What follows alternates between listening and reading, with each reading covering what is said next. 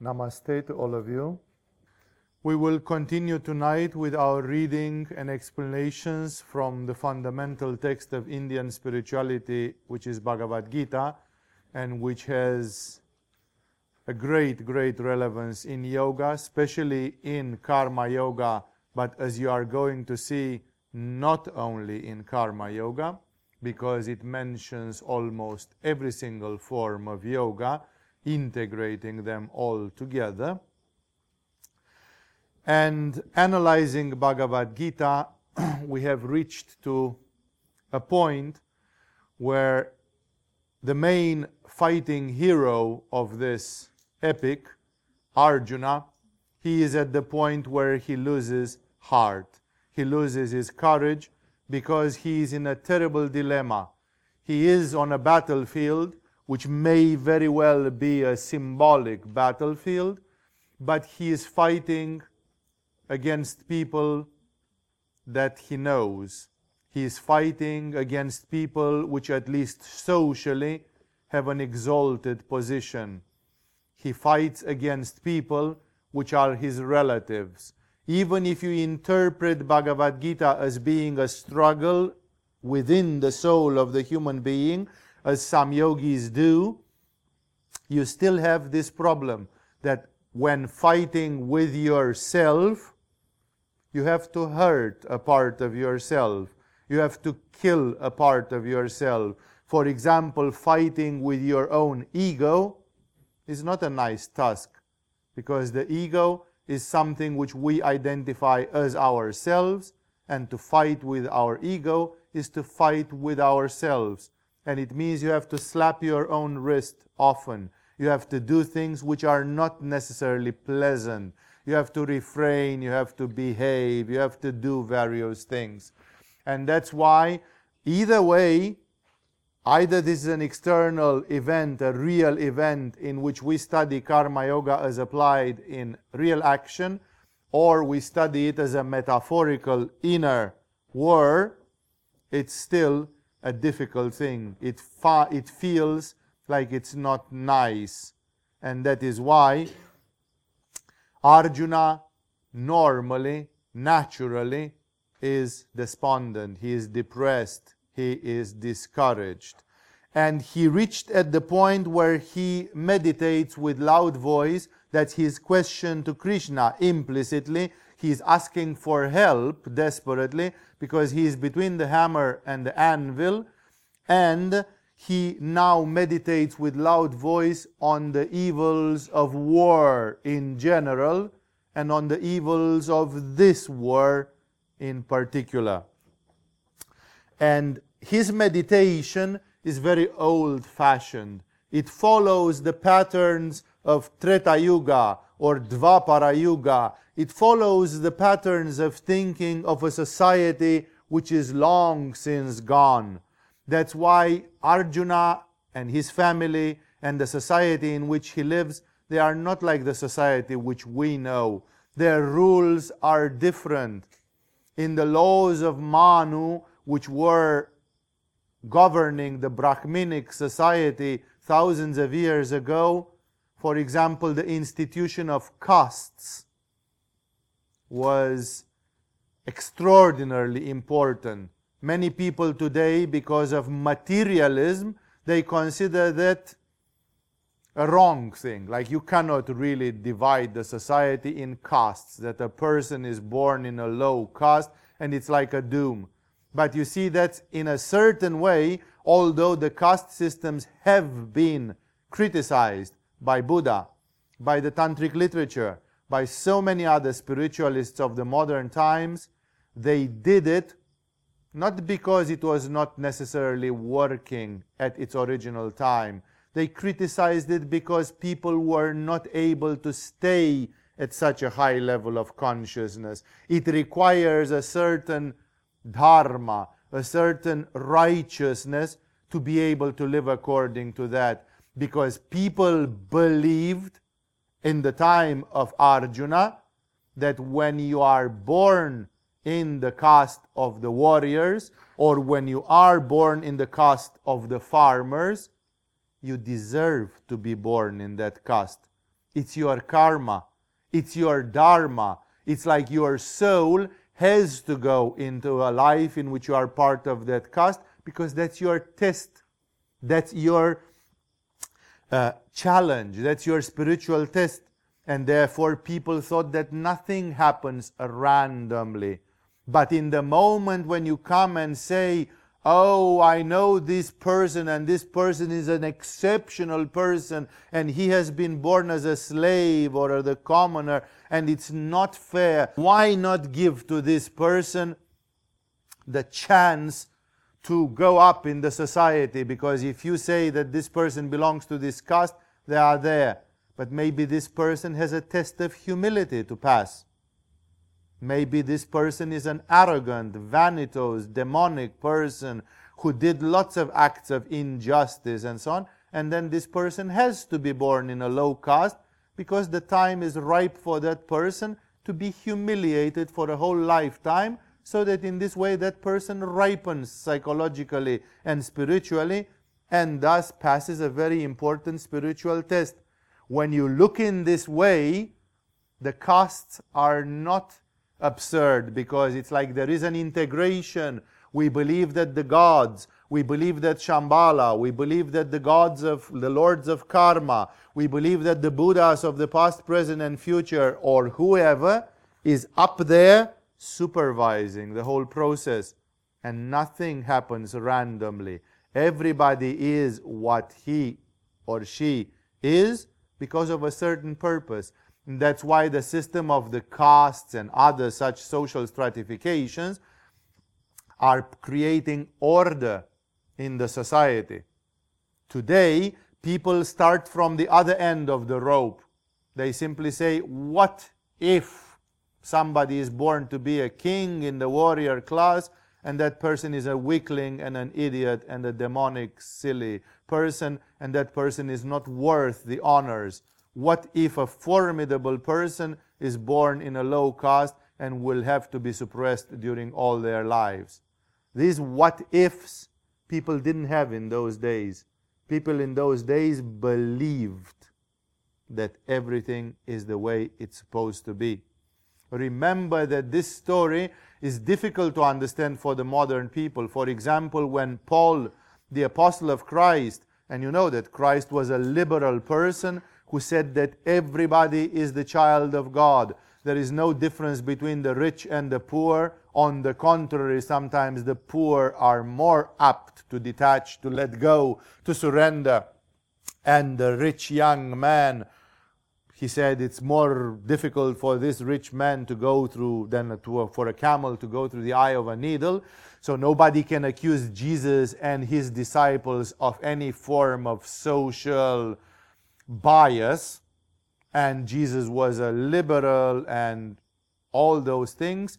And yet, his disciples and the teaching which came from him, for example, it did not require a social abolishing of slavery. At the time when Jesus lived and at the time when his apostles lived, both the Roman Empire and the whole world, they were embedded in the institution of slavery. None of you has probably actually seen anybody in the 21st century being a slave. Although de facto there might be some people who live like slaves in some third world countries, in the so-called civilized world, none of you has ever seen properly what slavery really means. And for all the modern people, it is unacceptable. But for example, Paul, when he was asked about what should the Christians do if they are slaves or owners of slaves, and you would expect that he would give a democratic Vive la liberté, fraternité, liberté, égalité, French Revolution answer. Everybody is equal and everybody is a child of God, so screw the slavery, let's all be brothers. Paul doesn't say that. Paul says if you are a slave, be obedient and be a good slave. And if you are a master of slaves and you are Christian, be compassionate and merciful. He doesn't say all the Christian slave masters should free their slaves. It's a totally different time. The collective mind of this planet is different. I'm not saying that that is better or worse, but as it is said in the Indian Shastras, the mind, the collective mind evolves. It goes through seasons. It goes through its own times. Humanity, it's not the same. The energy which is bathing this collective mind of this planet is not the same. It changes in hundreds and thousands of years slowly, like a slow tide. But so it doesn't change from now in 10 years. There's no major change except in some break moments, in some breakpoint moments. But otherwise, remember that the society used to be very different. Neither did Buddha stop the institution of slavery or any other things. Try to realize that these things were different from the spirituality. The spiritual people were looking into another place, and they simply said, whatever you do, the spirituality should be there. For example, in the apocryphal gospel, here you cannot accuse the church of manipulation, because these are apocryphal gospels. These are Gnostic scriptures discovered after 2000 years, and they have not been touched by any censorship of the church. In the gospel of, I forgot whose, Mary Magdalene's or Peter's or somebody, in one of the Nag Hammadi library gospels, Jesus is asked by the apostles, what the heck is Mary Magdalene doing with us? Because, as it is known, the strict Jewish rule said that the occult sciences such as Kabbalah and religion are taught to men over 40, over the age of 40. That's the rule. And like, what is Mary Magdalene doing there? Somebody just asks. Even Jesus, the liberal, has to take that question. And Jesus, you would believe that Jesus says, oh, you are such a bunch of stupids. Women, men, what does it matter? Women and men are just the same. No, Jesus does not say that. Jesus says, this is a very special woman, and I will make her be like a man. Jesus says the rule is okay, only that this is a woman who has the soul or the mind of a man, and she can think and act in very manly ways. So with her, it's not a problem. So he says it's an exception. But the rule stays. Jesus never contradicts the rule. And thus, in terms of stratification of the society and other rights, remember that we are totally blinded by this I am me, I am free, liberté, égalité, fraternité, which pollutes the modern world since 200 and something years, and spiritually it's not necessarily bringing to any good. Generally, almost all the spiritual authorities of this planet said that this is a fake democracy, which does not take into account the laws of nature, because in the nature there is no democracy between a lion and a rabbit. There can't be, because they are not gifted equally. Trying to create a society in which the rabbit and the lion have the same rights, it's false. It's artificial. You can sustain it for 500 years, and then one day it will crumble, because it does not rely on the laws of nature. The laws of nature, look around the way the nature is built. That's the way God built the nature. And that is why things are much deeper here, but I just want to call your attention, so I don't have to comment during the text itself, why that society and the opinions of Arjuna are so old-fashioned and so different from the ours. Remember that in the modern society is very much also a manifestation of people's ego. Me, me, me. We have voted United Nations chart of human rights. Yeah, but there should be a United Nations human chart, I say, of human duties. Because if you don't behave like a human being, perhaps you don't deserve to be treated like a human being. Like you have to earn rights in nature. In nature, the big fish eats the small fish. In nature, the alpha dog mates and the others are sitting and looking. Remember that a sane society is based on harmony with the universe. As above, so below. Zeus has some rights which the common mortal does not have. It is as simple as that. Jesus violates the laws of the Sabbath because he is special. Krishna violates many of the laws of the society in which he lives because he is special. And the list could continue. That is why, unfortunately, this modern egoism, me, give me my rights, everybody, it's fine. The great wise people have lived in this as well as outside of this. We had Krishna born 4,000 years ago, and we had a Ramakrishna born 150 years ago, and the Sri Aurobindo born some, 100 years ago, and that's why there will be wisdom and there will be spirituality wherever. But that does not mean necessarily that we live in a sane society. And this rabbit hole is much deeper than that, and sometimes when I get carried on into conspiracy talks or others, I dig more into this. Now I want to focus on the teachings of Krishna. But Arjuna, it's important for me to say this, because when Arjuna describes as he sees the coming problem, he uses a very old-fashioned way of speaking with which you might not be agreeing. So he says, in the destruction, he says, if we do this, we are going to destroy the family.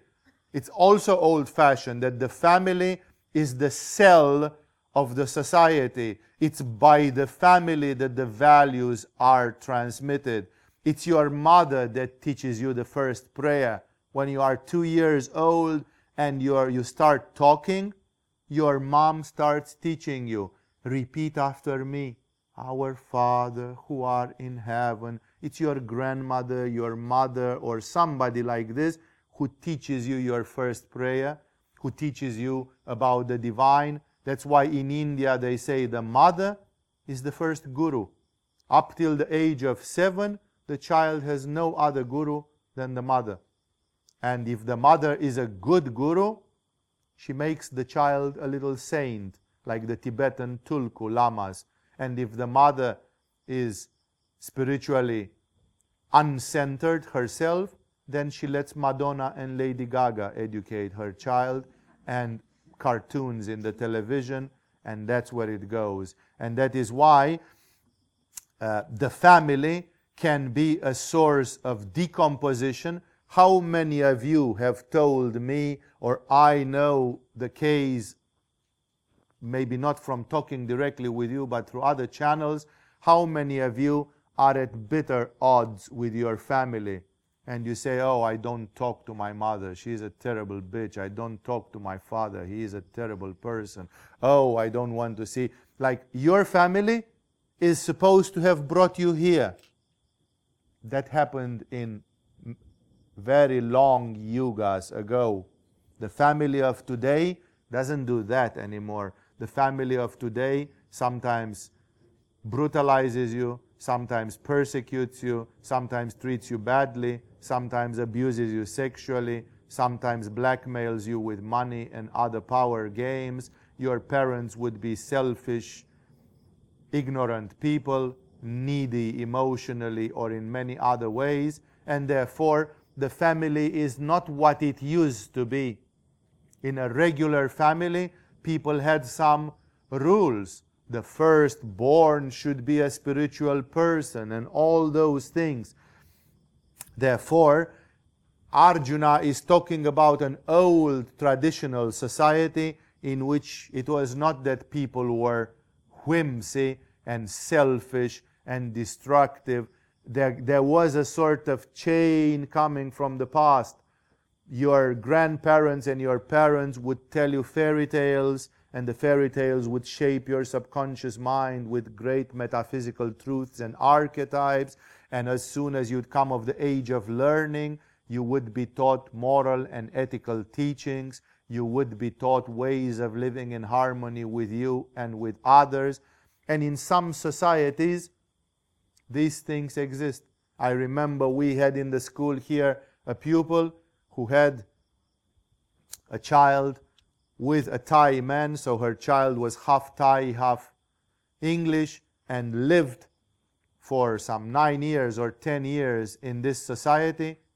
And she said, there are points where I think that the simple-minded rural Thais, they have values which we all fight in yoga to find for decades. Like she said, I had my child living in this country for 9, 10 years. And she said, you know how children are. Can't really educate children in all the small details of the craft of life. But she said, in 9 years, while seeing not only my son, but lots of other Thai children together, I have never seen two Thai children fighting for a toy or for some other things like this. That's very relevant. It's very relevant, right? I have been in this country for 8 years. I have often been in Bangkok, and most of you know what an infernal traffic there is. Have you ever seen a driver swearing, cursing, opening windows and giving fingers, horning madly, honking madly? And no, the utmost disrespectful reaction in a taxi driver, which I've seen in 8 years, when somebody really did some stupid thing, was, that was all. You should come to Bucharest and see what traffic can be like, because they will get out with a lever, with a piece of iron, with a crowbar to break your legs. If you do just change lanes or something, you'll find some big, bulky gypsy who would jump out of his car and come out straight to beat you up. Societies and societies. That's why I'm saying there are societies which still preserve a little bit of the flavor of the past, and the family still does its job. Now, here in the school, people are learning the lives of the Buddha. I forgot the name, all those 1,000 lives of the Buddha. It has a specific name. It's not Panchatantra. I always think it's Panchatantra, but that's in Hinduism. No? That's what children study in school. There are textbooks in which you study, and every life of the Buddha, you study the life number 573 of the Buddha, when he was not yet enlightened. And that life, he was this, and the morals of that life is, theft does not pay. Like, there are stories like fables, like moralizing stories, which you are teaching in school, so that children should learn spontaneous morality. We don't do that in the Western world anymore. Our schooling system is truly schizophrenic, truly alienated, truly autistic and unhealthy, and there is a synchronicity. The health condition of people decays, and at the same time the way we groom them also decays. That is why he starts from the family. The family was a good cell, and look at the modern society. It destroys the family. In the old days, the society was built in such a way that one person working could provide for the whole family. Today, if the woman tries to be at home and to be the nest carer, the family doesn't have enough money. Very few men would be the capitalistic enterprisers who can make so much money that they can sponsor their wife and children and everybody, and then the woman can do. And then the woman says, I don't want to be a housewife. Many women think that being a housewife is an offense. It's an inferiority thing. It's like, I want to go out there and make my own money. Like, the whole thing is a matter of pride. But to make a family, to raise children, it's not a matter of pride. So we are living in a society in which many, many of these values are being destroyed, and the society itself goes in the direction in which the family is more and more destroyed.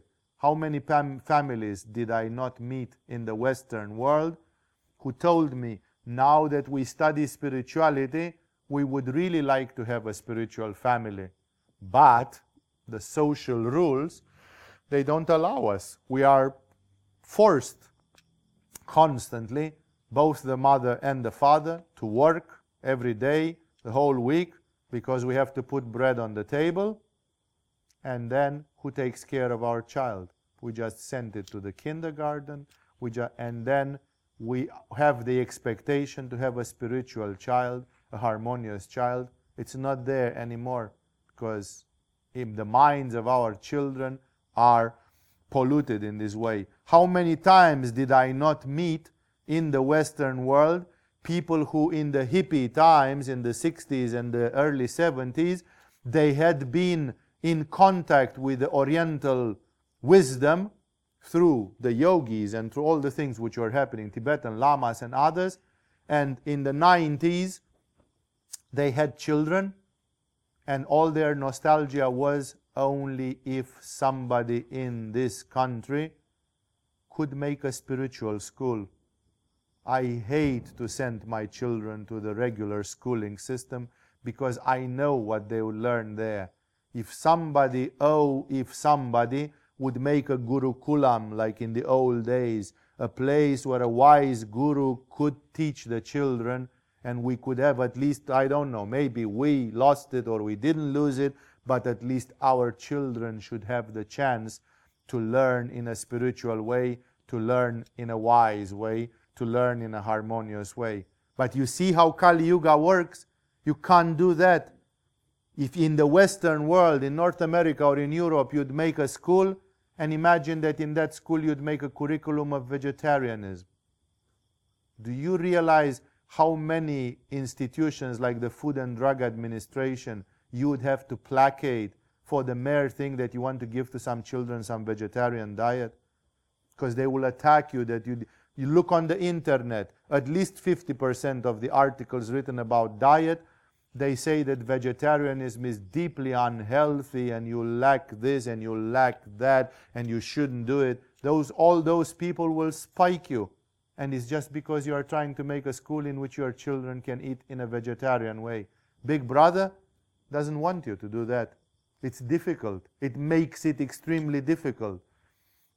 I remember once there was a powerful benefactor from Israel, and when he saw what I was doing and what I was teaching, and he saw some of the healing effects which we had with this yoga, although again that's not the most important thing that we do, but it's still there and it's very relevant for many people, he simply said, I am having a charity, I'm sponsoring a whole hospital where they are dealing with children that have cancer. Would you come and make a program there? And I said, sure, willingly. Like we would find somebody, maybe one of our Israeli yoga teachers or somebody, to go there to assist, to make a center. This guy was ready to put like $10 million into it, just like this. He wanted to add it to his charity. And then when his lawyers told him what it would take to put children on Oshava diet, like, you put a child on Oshava diet, and it was in the terminal stage of cancer because it was too late anyway, and the child dies 3 days later, and then you go in prison because it died because you put it on Oshava diet. That's the way the society works. So you can't do many of these things. So even this powerful person, he said, deal with adults. We can't deal with children. We can't do this thing with children. Even at my level of money and power, it's not possible because the society is nuts about this. There were a couple of parents in Germany. There was a huge media scandal some 3 years ago. Their child had bone cancer, and they simply refused to go to surgery, chemotherapy, and all that shit, and they wanted to treat their child alternatively. And guess what? The German government came and took their parental rights away because you are killing your child.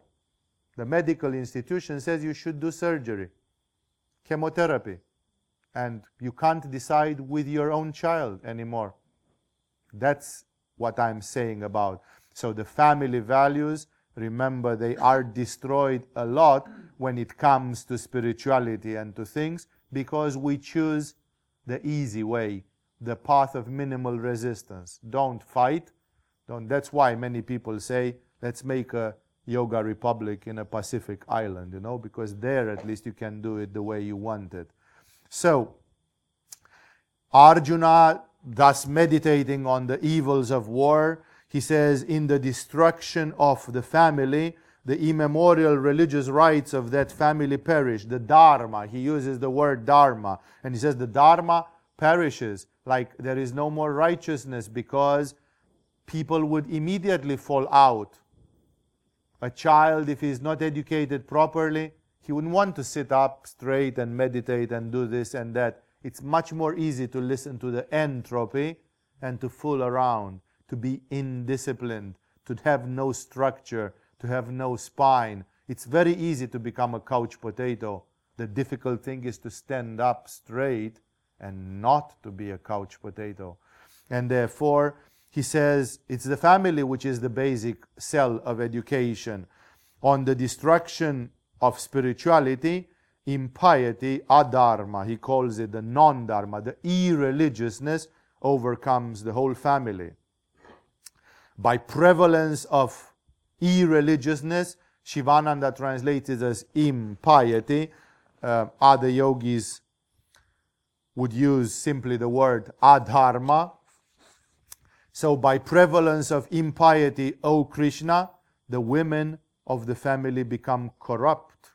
That's another politically incorrect one, where women were considered, either that is right or not for the modern time, to be a bit weak. Like they would say, the woman would be premenstrual or it would be full moon, and then somebody will give a suggestion, the snake with the apple, the Bible episode, and then the woman would say, sure, why not? Like give in, cave in a little bit more easily, while men would take it more stubbornly. I remind you, although that again it is politically incorrect, and again in a tantric school we have surpassed that level way beyond that, because Tantra does not look at the problem in this way.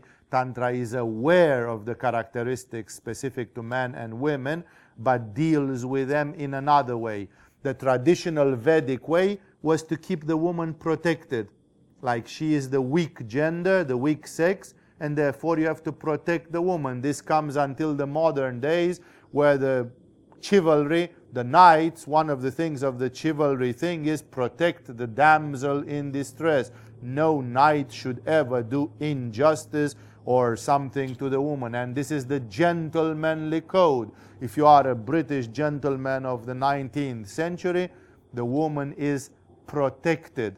She is treated like something which needs to be protected. Buddha himself, in his wisdom, when asked why he didn't allow women to be part of Dharma, he said, if I put women in Dharma, which means in Sangha, in the Buddhist community, the Sangha will last 500 years less on the face of this earth. Like women will make it weaker, because among them there will be some who, being confused at some time of the day, will tend to make compromises. The idea was that women would react more to the earth and less to heaven, while the spiritual principles, you sometimes have to follow them on pure faith. Like the principle is a principle, and although it doesn't feel like it's right, I still am going to follow the principle and not what I feel. This is the more masculine attitude. Anyway, remember, the tantric path has taken this issue. The problem is that the society moves and moves and moves, and the world advances in Kali Yuga, and many people, there are today nostalgic people in India who read the Bhagavad Gita and they say, we wish things were that way again. After all, do not forget that on this planet, women got the right to vote only some 70 years ago.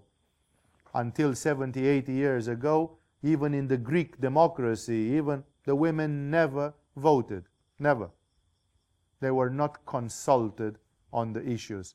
Only men did vote in all the societies, except a few matriarchal societies from North Africa, Africa, and other places.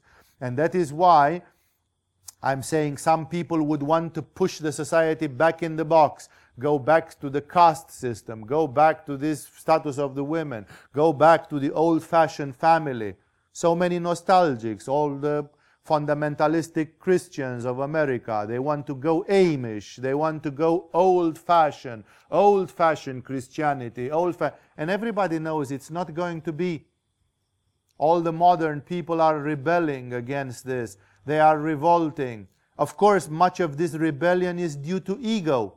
I want to be allowed to drink. I want to be allowed to smoke dope. I want to be allowed to fuck. I want to be allowed to do whatever. Don't tell me what to do. But most of this is actually our shitty part. We want freedom not because we want to do beautiful things. We want freedom because we want to exert our vices with impunity. Like I am me, I am free, and I don't give a damn, and I do whatever I want whenever I want. But it's not when you say people, okay, you do whatever, so what do you do? Nobody says, well, actually I wanted to meditate 10 hours per day and the society didn't let me. I wanted to be loving and compassionate and cosmic consciousness and nobody lets me be. Everybody wants to drink, to eat, to fuck, to do different things which are part of our vice-ridden nature. So let's be sincere with ourselves. We get freedom, and this freedom we misuse it a lot because we use it in the surface of our egos and something. However, the tantric wisdom and the wisdom of the modern masters says it will not go back. It's almost an act of miracle. That's what all the fundamentalistic people hope. The fundamentalistic Muslims, Christians, Jews, whatever, Hindus, they all hope that there will come a third world war. 9/10 of the humanity will die. The water and the air will be polluted with radioactivity. We will live in small enclaves and the food will be at the level of survival.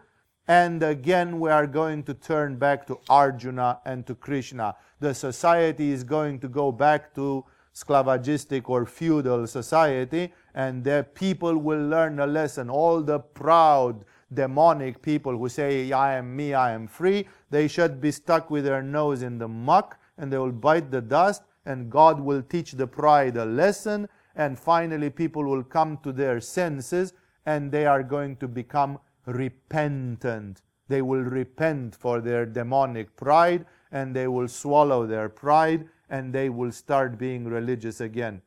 What's the chance of that really happening? It didn't really happen ever in the history of the earth. So if we learn from the history, people who learn from the history say that it didn't. There is a myth that it happened at the time of Noah, that the people and the generation of Noah, the prophet, were very arrogant, and God drowned them. And only one righteous person was allowed to continue in that part of the world, at least, and that was Noah. So then Noah's children and Noah's grandchildren and a few generations after, they were God-fearing, decent people, because God wiped out the bad. And that is like Sodom and Gomorrah. You know, it's like, if you realize, while this exists as myths in the Bible, nobody really, and that Atlantis sunk to the bottom of the sea because the Atlanteans became too proud and arrogant and too powerful, that may be so, but we do not have any evidence to rely on. And that's why when we look at the society as we know it, we see that things never turn back. They always go forward. That's why Tantra, and the way I personally see it, and the way I have learned it from many modern mystics and teachers that I have consulted and that I have learned from, they rather believe that the way is forward, not backward. Like there are two ways to deal with this decadence of the society. Either we push it back and we go to the medieval times, we go to Krishna and Arjuna's time and rules, to the laws of Manu, to a caste society, and to a society where women are in a protected environment but controlled at the same time, and all that. Or we push this forward. It's like the same thing which I always tell to you. When somebody pushes you, you have two options. Either you push them back, and that's what the fundamentalists and the conservatives try to do always, or you throw them over your shoulder. Tantra is on the shoulder technology. Tantra goes for Aikido and Judo. If the society rolls that way, and we had the hippies breaking the chains and all that what's happening now, Tantrics say, push it even further. Then push it further. Like, okay, people are not in the family, and all this bourgeois Christian family or Jewish or Islamic or Hindu is kind of semi-compromised. It is obsolete because nobody really believes in it. People don't marry for a lifetime to be together in illness and health, in good and in evil. As soon as it is bad, people chicken out and they go away. A woman goes with a man, the man is taken by drunkenness. He becomes a drunk. Why should the woman stay with him? 200 years ago they would, although they were getting beaten every day, because there is a spiritual crucifixion in that way, in taking a sort of martyrdom upon yourself. But hey, crucifixion and martyrdom is very much a Christian concept. So if you don't believe in that, why take it? Therefore, today people don't have this mentality. I make a family so that I should reach salvation, even if it means crucifixion and martyrdom. That's what I'm going to endure. That's why there is a pledge. You take a vow when you get married, the Christian way, and not only. Nobody believes in that anymore. Because as soon as it gets disagreeable and the other person turns terrible, you feel that you have the right to back out. You have the right to step out. That right is the right of your ego. And that is why, again and again, I'm saying, people seeing in the tantric way, seeing that the rules of the society have gone over the top, I, for one, am never asking people to push them back into the box. Consult the laws of Manu. Be like in the time of King Arthur and his knights. Turn back to some decent society, the 10 Commandments and all that stuff. It would be nice, but it won't happen because the momentum is way too big in the other place, in the other direction. And only the Third World War can stop such a momentum. Only a catastrophe of planetary proportions can stop humanity from rolling that way. And that's why in Tantra, we prefer to do Jujutsu. Like if it goes that way, then okay, have it go that way. There are people who don't believe in a lifelong relationship because after 4 years, sex is going to the dogs and it's not so shining anymore. You know what? Then you can have multiple relationships. Then you can practice sex with continence. But you can stay happy and excited and like, let's find a way to do all this, but not like in Sex and the City. Not in an ugly, materialistic, selfish way. In a spiritual way. So that you can let go, but at the same time you can cultivate some spirit. And that is why, remember, this part of the thinking of Arjuna is not reflecting a tantric approach to the society and to spirituality. It's the old-fashioned way. So he says the women of the family become corrupt, which to be very, in some translations, it simply means they will start having sex freely, which in the Indian society, even today, it's a big no. It's a big problem, like you are not supposed to. And then women becoming corrupted, O Varshneya. This is the nickname. Krishna is given at least 10, 15 different names during this text. All the Indian deities and spiritual persons have multiple names, usually 108, or like Shiva, 1008. And that's why Krishna himself is called Govinda, Gopala, Varshneya, and many other things. And that's why sometimes it's also helping the poetic spirit of the text. So, and he says, and he just meditates with loud voice, he thinks with loud voice. And he says, we're going to destroy the family. By destroying the family, the Dharma goes. By the Dharma going, impiety comes. By this, the women will feel the tendency to feel free and to do whatever they want. By the women being corrupted, O Varshneya, there arises intermingling of castes. That's another politically incorrect one. The castes in Sanskrit are called Varna, and Varna means colors, which means the white-skinned people are going to start having sex with the dark-skinned people. And that's a no-no. in the Indian Vedic society. You don't do that. As you know, the Hollywood movies are cheating you a lot in this way. As you know, even in the European society until some 60 years ago, that was a no-no. And that is why we are today programmed. It's like in George Orwell. In George Orwell's 1984, one of the dictums of the Big Brother controlled society was, to control the present, you must be able to control the past. And that means you feed people with a very prefabricated and falsified version of the past. Today, people watching documentaries and especially Hollywood movies and all this stuff, they don't know how the society was 100 years ago. And because of this, many things are unknown and many things are taken for granted. This thing with the mingling of the races, it is an old thing, and again, it is very controversial, and I don't need to insist on it.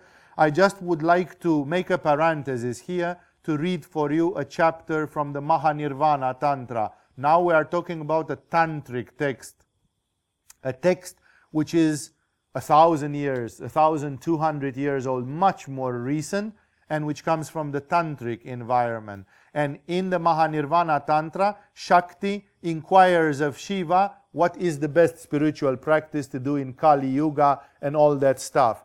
And she describes the predicament. And I just clipped a paragraph from her peroration as she asked the question.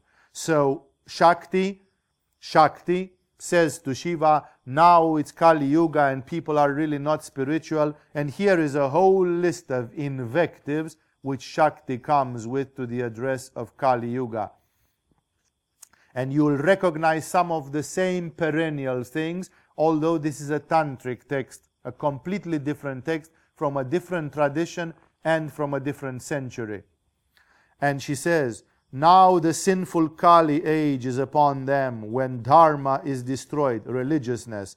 An age that was happening in India 12 centuries ago or 15 centuries ago, when the religion was 100 times stronger than today in the Western world. And yet the text says dharma is gone. If they said that dharma is gone 15 centuries ago in India, then what are we talking about today? So Mahanirvana says, an age full of evil customs and deceit.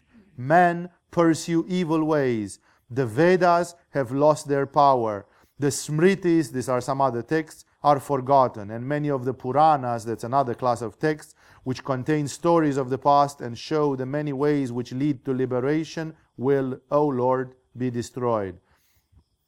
Man will become adverse from religious rites, without restraint, maddened with pride, ever given over to sinful acts, lustful, gluttonous, cruel, heartless, harsh of speech, deceitful, short-lived as compared to Satya Yuga, poverty-stricken, harassed by sickness and sorrow, ugly, feeble, low, stupid, mean, and addicted to mean habits, companions of the base, thievish, calumnious, malicious, quarrelsome, depraved, cowards, and ever ailing, devoid of all sense of shame and sin and all fear to seduce the wives of others.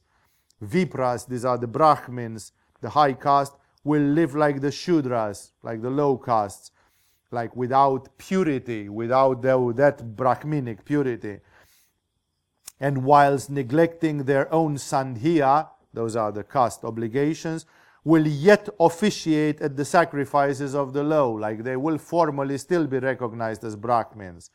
They will be greedy. Now it speaks about the Brahmins, who are supposed to keep the backbone of the society, the priests, you would say, in Europe, in the Western world. They will be greedy, given over to wicked and sinful acts, liars, insolent, ignorant, deceitful, mere hangers-on of others, and the sellers of their daughters, degrade, averse to all tapas and vrata. They will be heretics, impostors, and think themselves wise. They will be without faith or devotion, and will do japa and puja with no other end than to dupe the people. They will eat unclean food and follow evil customs. They will serve and eat the food of the Shudras and lust after low women, and will be wicked and ready to barter for money even their own wives to the low. In short, the only sign that they are Brahmanas will be the thread they wear, which is a formality, an external. Observing no rule in eating or drinking or in other matters, scoffing at the Dharma scriptures, no thought of pious speech ever so much as entering their minds, they will be but bent upon the injury of the good.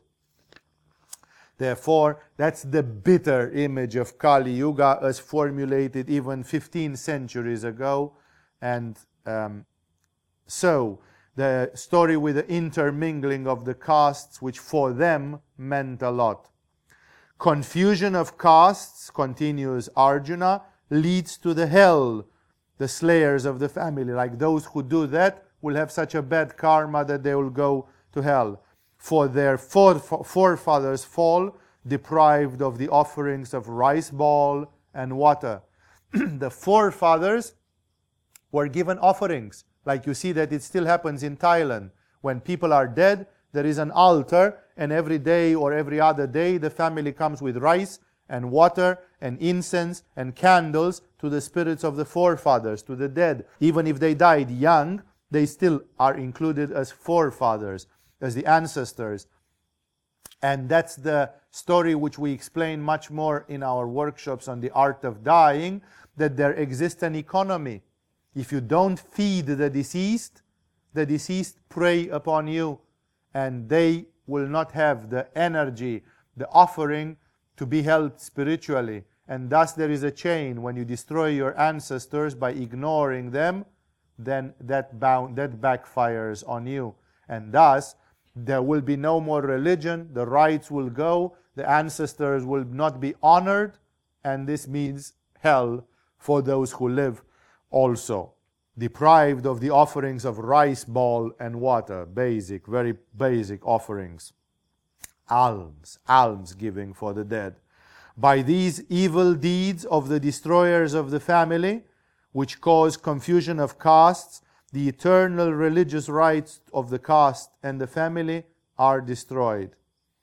We have heard, O Janardana, that's another name of Krishna, that inevitable is the dwelling for an unknown period in hell for those men in whose families the religious practices have been destroyed. Like it's pretty severe. It says, if you are not supported in your death, if there are no religious rites, you would go to hell. Of course, people would say, wait a second, isn't it depending on the karma?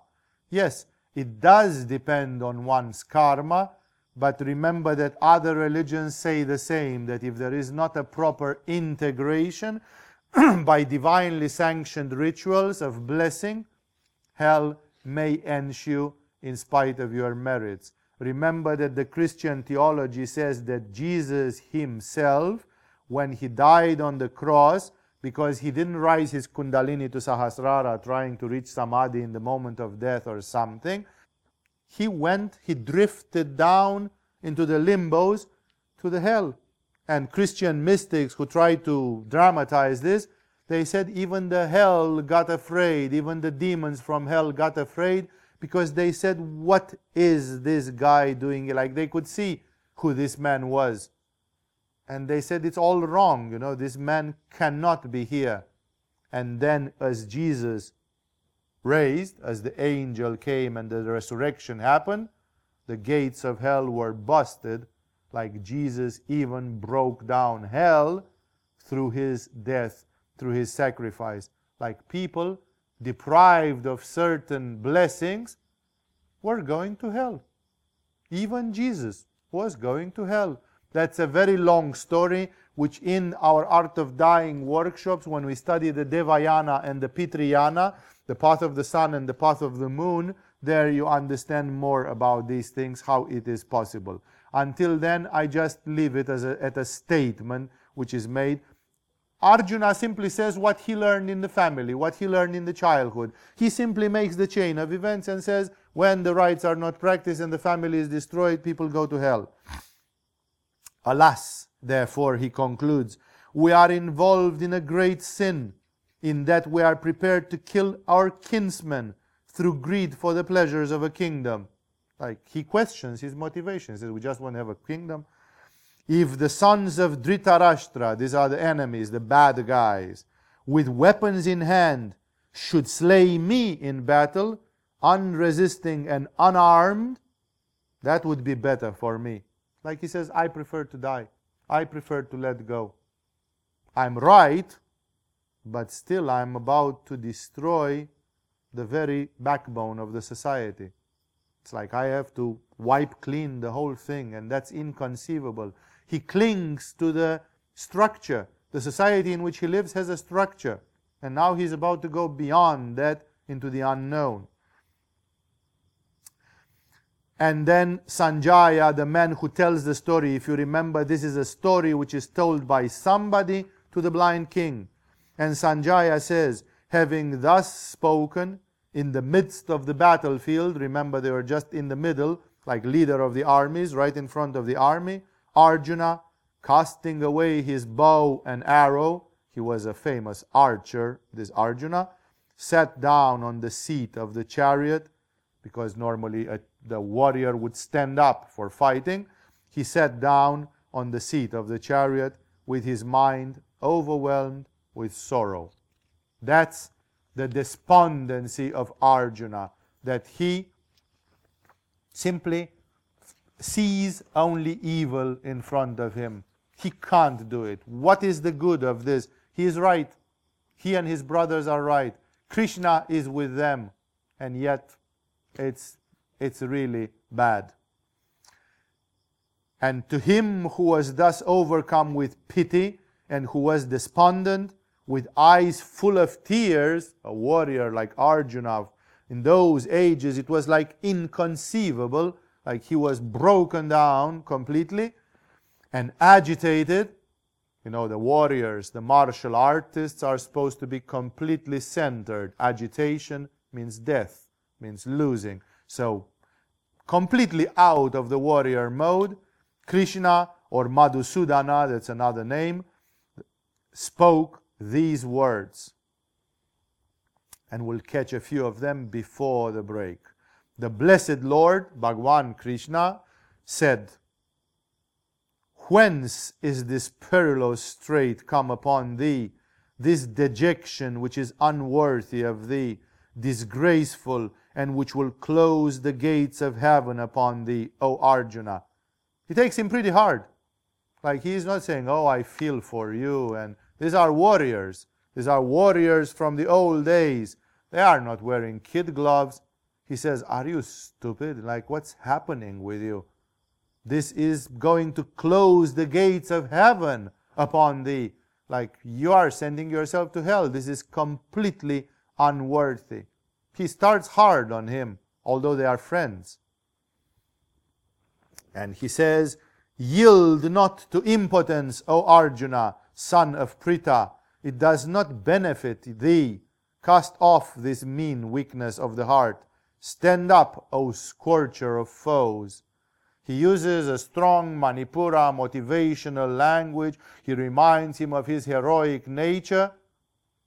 And he says, it doesn't, first of all, it's not your nature. That's not the way you are. That's not the way I know you. What's this thing you are doing now? But it takes way more than this. It takes 18 chapters, 17 chapters to convince Arjuna. So it's the beginning of the work of conviction, and that's why Arjuna is still, that's way too little. So Arjuna said, how, O Madhusudana, shall I fight in battle with arrows against Bhishma and Drona, who are fit to be worshipped, O destroyer of enemies? Bhishma is the grandfather of the family, and according to the Mahabharata, he is immortal. He can choose the moment of his death. He will never die if he doesn't want. So he is like a god. He is more than a human. Bhishma is something which comes from another yuga. He is a reminiscence of a very old age. He is one of the divine men of yore, and as such he is venerated. Everybody knows about Bhishma, and he is on that side, paradoxically. And Drona is their guru. Drona is their martial arts teacher. Drona is their sensei, is their sifu.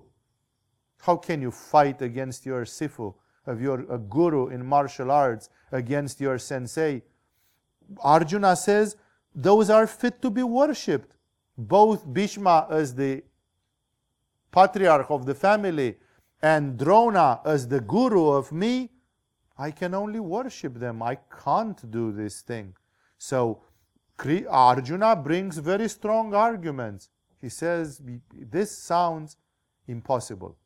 It is not enough that Krishna just rebukes Arjuna. He has to give him some teaching. He has to convince him. He has to show him the truth. And that's where now the teaching starts.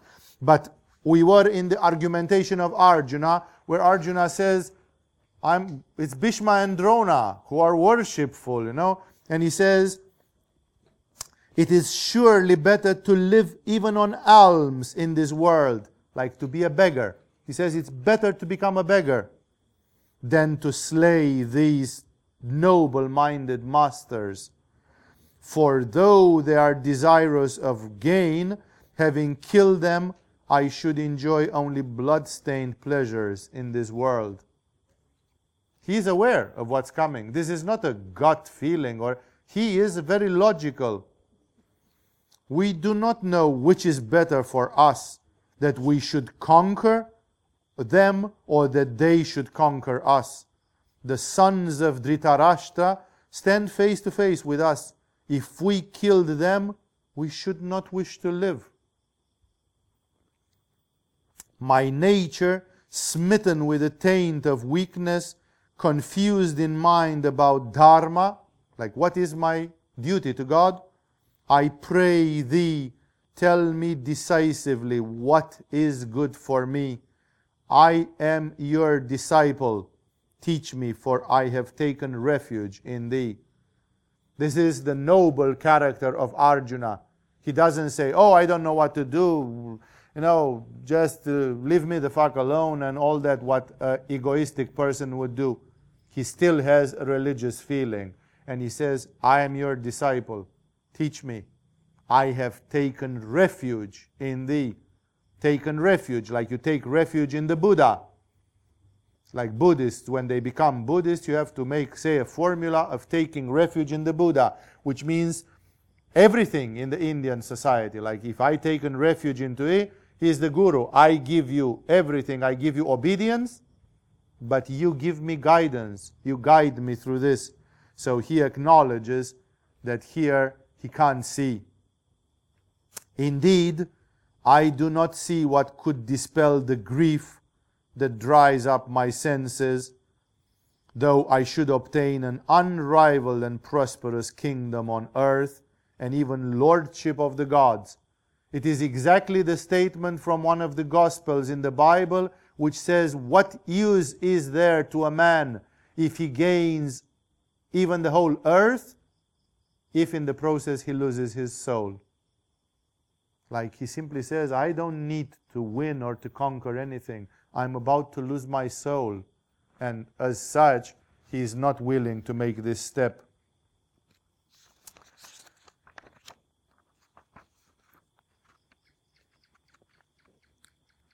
And Sanjaya, finalizing this second coming of Arjuna, he says, having spoken thus to Hrishikesha, that's Krishna, Arjuna, the conqueror of sleep, the destroyer of foes, said to Krishna, I will not fight, and became silent. So he simply broke down and he simply said, I cannot fight. He lost his salt right there in the middle between the two armies on the battlefield. He collapsed. To him who was despondent in the midst of the two armies, Sri Krishna, as if smiling, O Bharata, spoke these words. That's a very peculiar character of Krishna. Krishna is often described in Indian spirituality as having a mischievous smile on his lips. Like whenever he was confronted with demonic things, kind of he smiled, like confronted with death, with whatever, Krishna smiled, but it was a sort of a wicked smile, a cheating smile, exactly like somebody seeing the devil, and the devil comes and says, listen to me, obey me, and Krishna would start smiling, like, all right, like this is, he loves it. Krishna loves these kinds of things. He sees the world in such a different way from the normal mortal, and Krishna, this is when he is pushed to the edge, and he loves the edge. He smiles because people are so conditioned by their fears. People are so limited, and Krishna always loves to bust people's limitations and to bulldoze through their fears and through their ignorance. So he smiles. That's why in Indian spiritual history, Krishna is considered to be a bit of a cruel guru, a tough guru. He is the kind of the guru who, when you are screwed up, starts smiling. Because it's like, it's like you want to see that it can get worse, it can. It's exactly like Yoda in the Star Wars when Luke Skywalker tell him, I'm not afraid. And Yoda starts smiling and he said, you will be. You will be.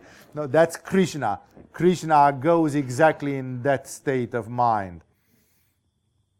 And that's why people were very afraid of Krishna, because of this smiling in front of capital issues. Krishna was like, you couldn't push him. Like Krishna would never be afraid or confused, or he would smile. The blessed Lord then said, Thou hast grieved for those that should not be grieved for, yet thou speaks words of wisdom. The wise grieve neither for the living nor for the dead. He starts hard again.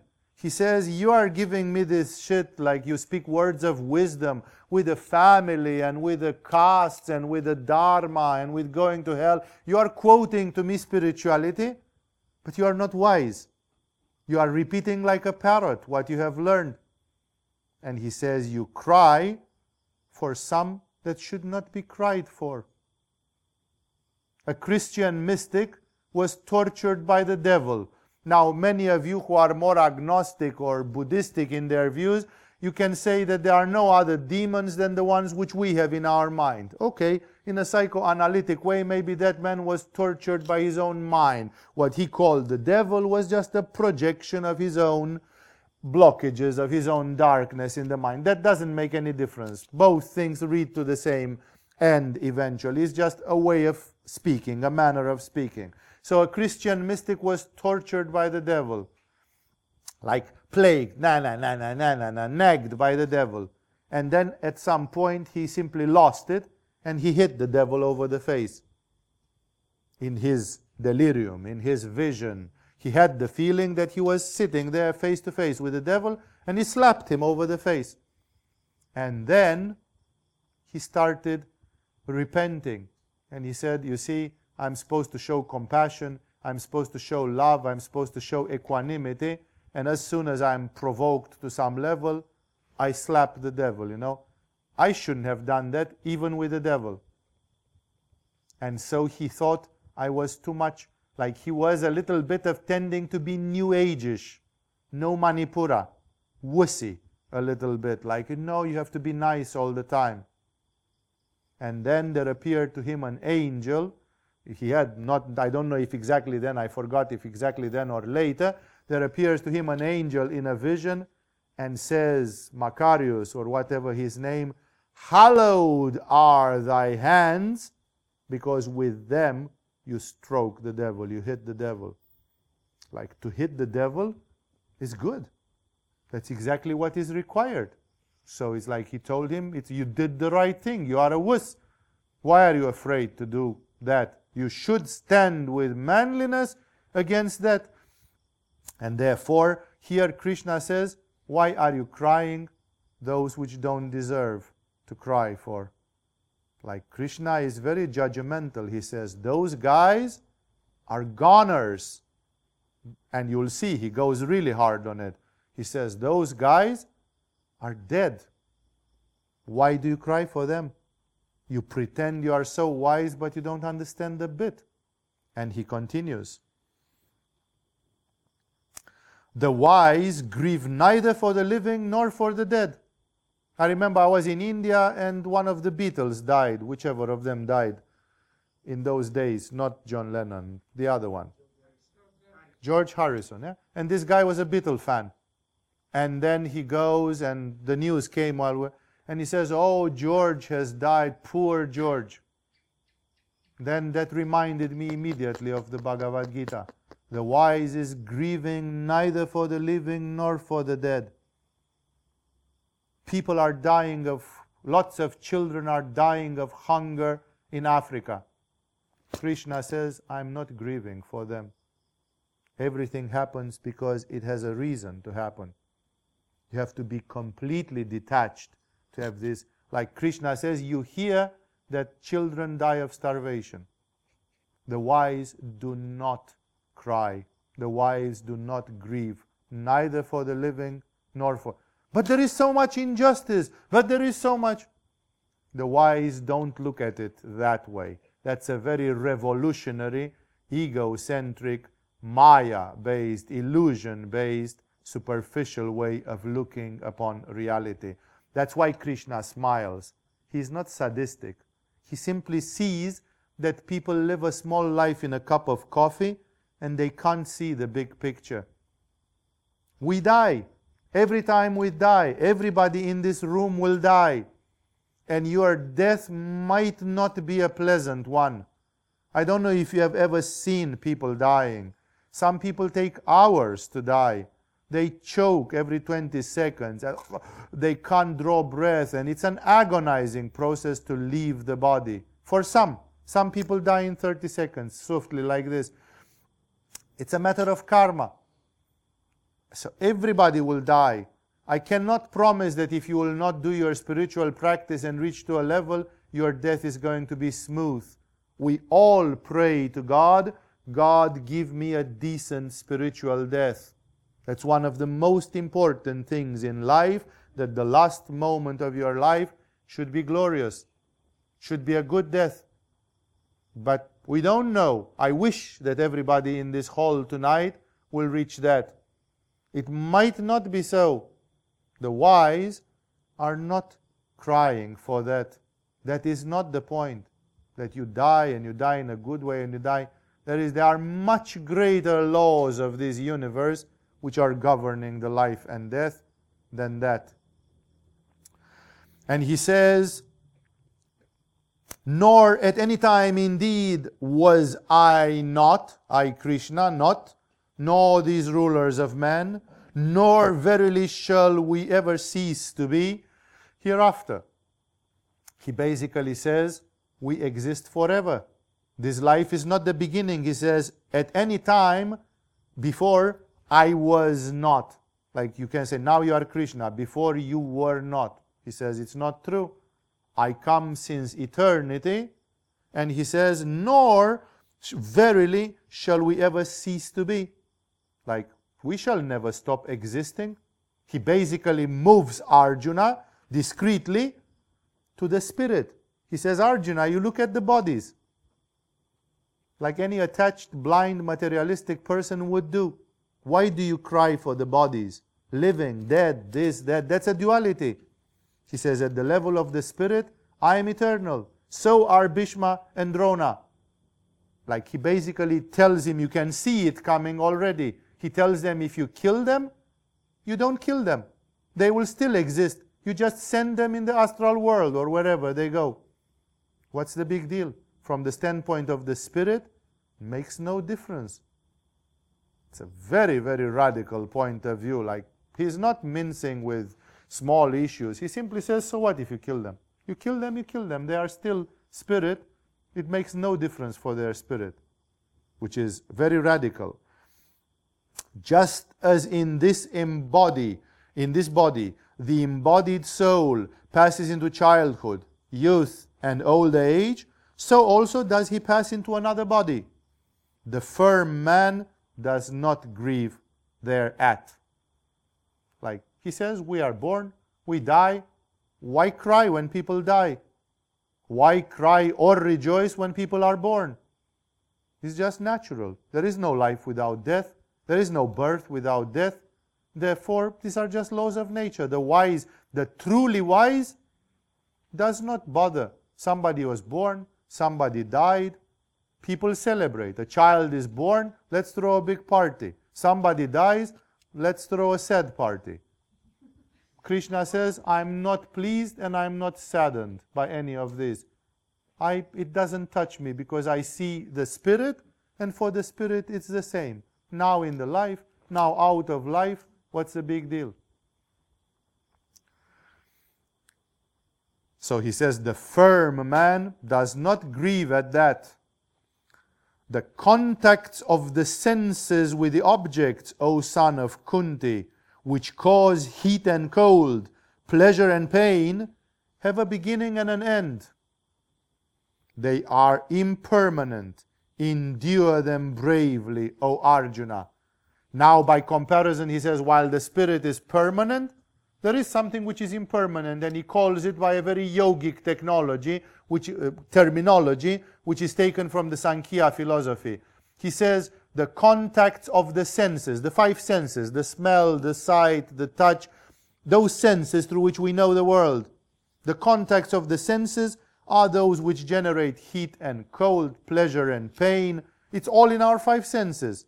Like in the Matrix, the movie. What's the universe? The universe is the perception which we have of the universe through our five senses. And it could be duplicated by a computer, at least theoretically. So, and they have a beginning and an end, while the spirit, he said, has no beginning and no end. They are impermanent. Endure them bravely, O Arjuna.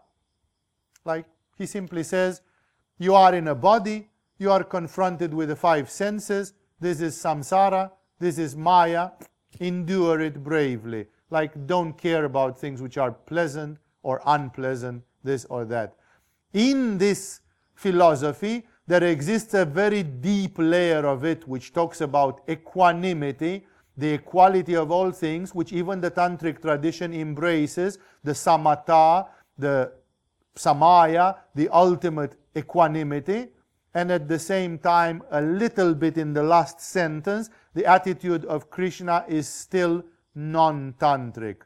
Like, how do you deal with this world of the senses? A tantric guru would have said, use them bravely, O Arjuna.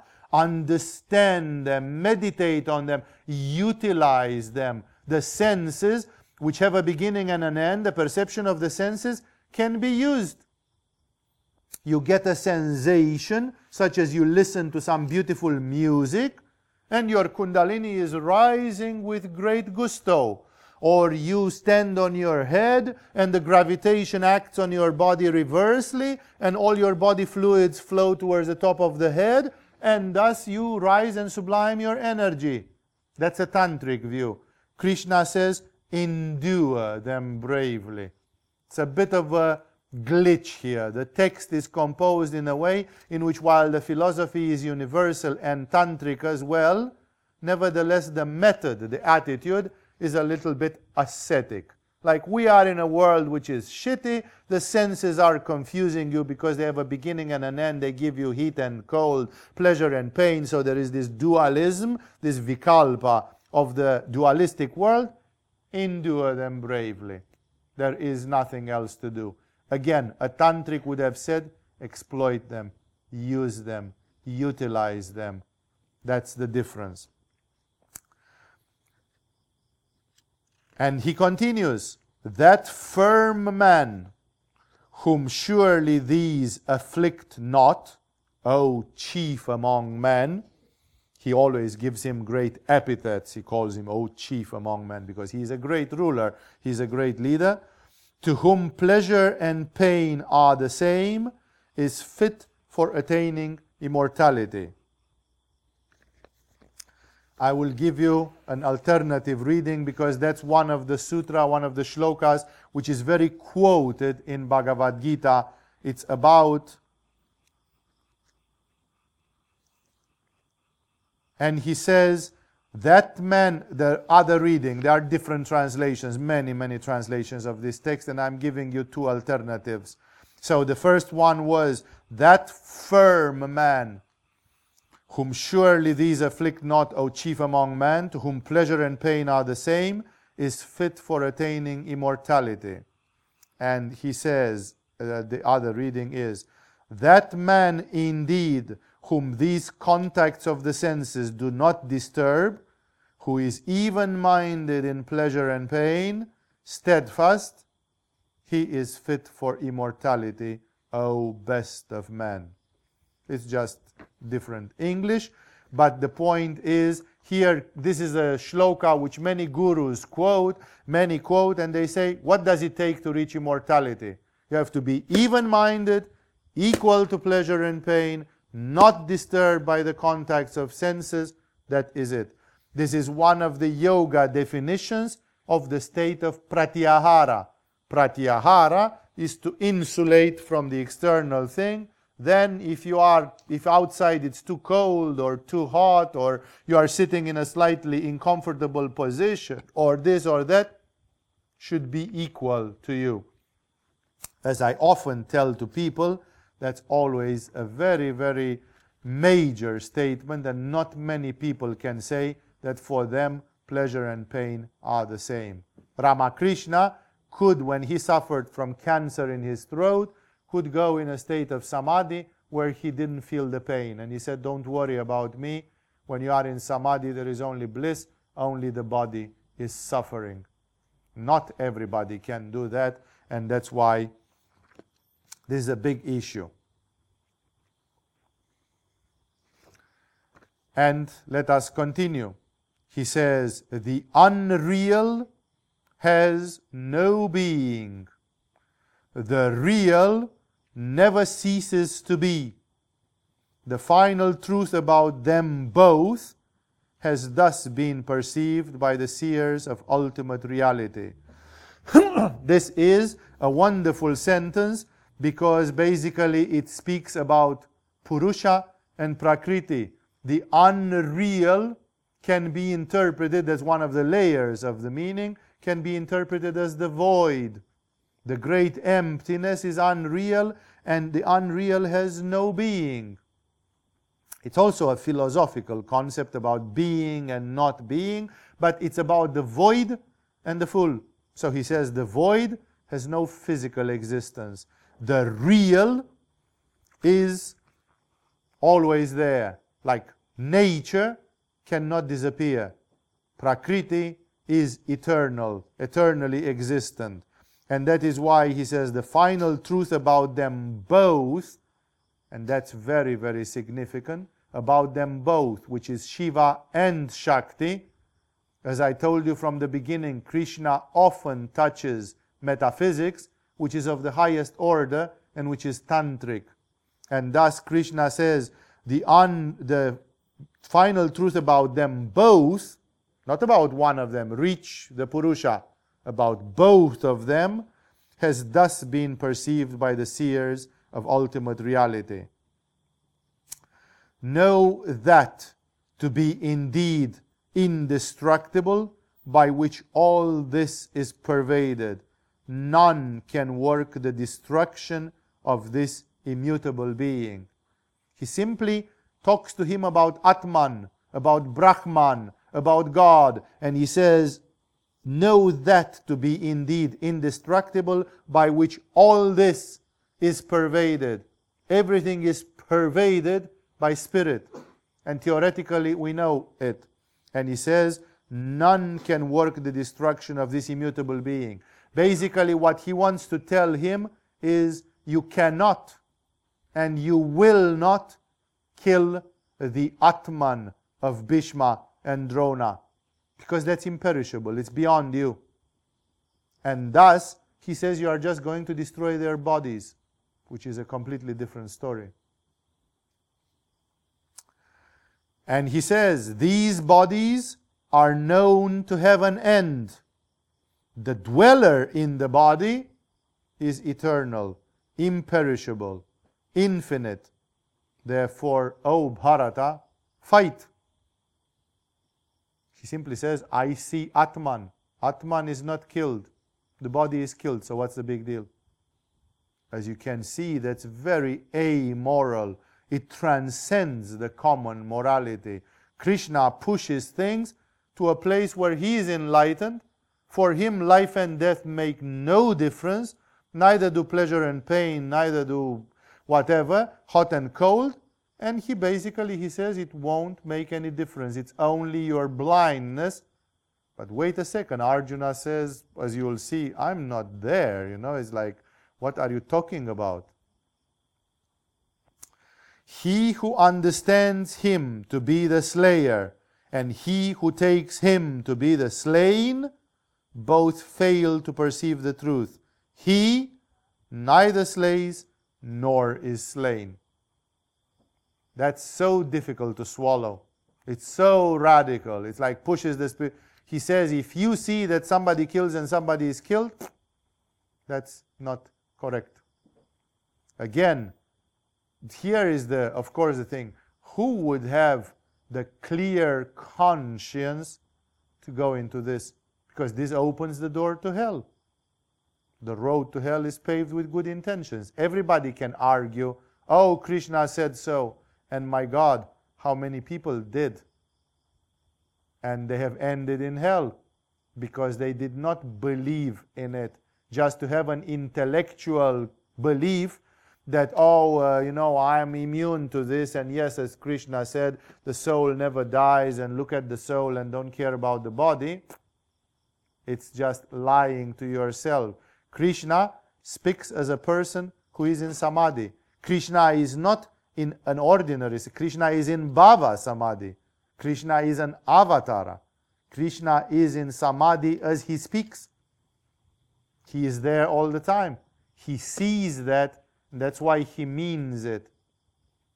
But of course he will have to teach ways to evolve to that level, because he cannot say, trust me, that's how it is. I can see it. It doesn't work that way. He is never born, nor does he ever die, nor once having been, does he cease to be. Unborn, eternal, everlasting, ancient, he is not slain when the body is slain. This he is of course the spirit, the soul, Atman. And this is one of the very beautiful shlokas again. Many yogis have repeated this in their meditation. And let's have it in a separate reading, because all these significant ones I wanted to bring them in two alternative readings. He is not born, nor does he ever die. After having been, he again ceases not to be. Unborn, eternal, changeless, and ancient, he is not killed when the body is killed. Some yogis would repeat this shloka like a mantra. Like, this is a great meditation. Unborn, eternal, changeless, and ancient, he is not killed when the body is killed. Gives you goosebumps. This is a meditation. So here Krishna gives incredible wisdom. This Krishna gives this is the great wisdom which later was taken by the Upanishads and by the Vedanta. It is Krishna who first puts it clearly in Indian spirituality. One who knows him, the Atman, to be indestructible, everlasting, unborn, undying, how can that man, O Partha, slay or cause anyone to slay? It's like, it's an illusion. He raises him at a level above the illusion. He says, from the standpoint of Atman, everything is immutable, everything is the same. This is indestructible, unborn, has no birth, and you cannot say, my Atman was born, my Atman dies.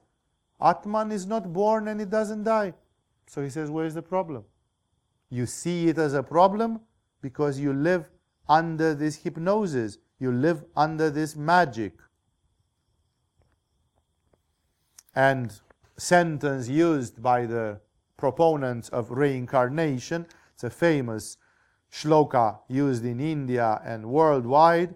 As a man casting off worn-out garments takes other new ones, so the dweller in the body, casting off worn-out bodies, takes others that are new. That is why in the Oriental philosophy, death is not looked upon so bitterly. You just cast off your clothes, and I remember reading a novel of Japan, and some guy had to be killed, and somebody says, send him in his next life. Like, what's the big deal? You kill him, he will come back in another life. What's the big deal? It's like it loses importance. Death and birth lose importance. They become much less significant. Like, what's the big deal that somebody died? They have been born 5,000 times. It's even boring to see them coming and going all the time. It's like, what's the big deal? It is a very different mentality. While in the Western culture, because there is one life and one death, it's like it's very significant. Oh my God, if you died, that's it. Then the judgment day comes, and that's it. This hypothesis of reincarnation makes things much lighter. Like, it's exactly like changing clothes. You cast off your worn-off clothes, and then you'll don some new ones. That's all there is to it. Weapons, and this is the paragraph which I quote for you in the Karma Yoga lecture in the first level of yoga. He says, weapons cannot cleave him, nor fire burn him. Water cannot wet him, nor wind dry him away. He is uncleavable. He cannot be burned. He cannot be wetted, nor yet can he be dried. He is eternal, all-pervading, stable, immovable, ever the same. He is declared to be unmanifest, unthinkable, unchangeable. Therefore, knowing him as such, you should not grieve. I hope you realize this is what could be termed as superhuman wisdom. If any one of you can feel and live like this, you are not a mortal anymore. This is a wisdom which marks the end of childhood. You are not a human being anymore. You have grown to a wisdom which is above that. So this is the beautiful paragraph which I will repeat in the reading of Shivananda. Weapons cut it not, fire burns it not, water wets it not, wind dries it not. This self cannot be cut, burned, wetted, nor dried up. It is eternal, all-pervading, stable, ancient, and immovable. This self is said to be unmanifested, unthinkable, and unchangeable. Therefore, knowing this as to be such, thou should not grieve. This is again rising at a level where the world and its problems become hilarious. And when you reach that level, that's why, again, spirituality has declined and not so many people reach at that level. How many people like Krishna have you heard about in the last 100 years? Those people live at a different level. I remember once I read a poem about the mother of a hero, and the hero comes dead from the battle, and it's her only son, and the mother losing her grown-up son is like one of the great pains of existence. And of course she goes in a state of shock. Almost every mother losing a son at a grown-up age, when kind of all her purposes were focused on it, she feels a terrible emptiness, a terrible loss. And from that shock, in the days until the funeral, a couple of days are passing and she's grieving and she's like out of her mind completely. And going like this, she goes into a paradoxical state of mind. And the poet who composed that poem says, you should not research these laws because when you understand them, you are crazy.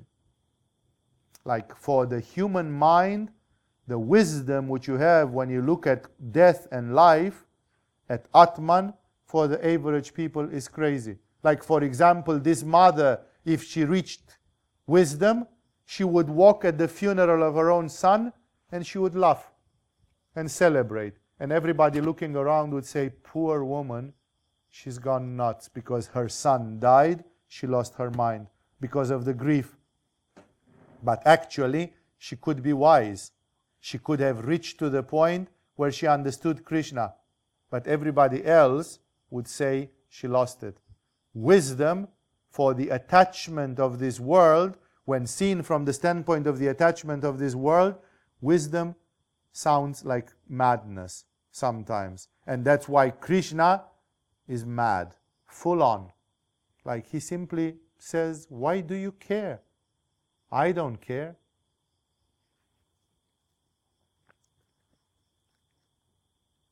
Even if you think of him as constantly taking birth and constantly dying, even then, O mighty armed, you should not grieve like this.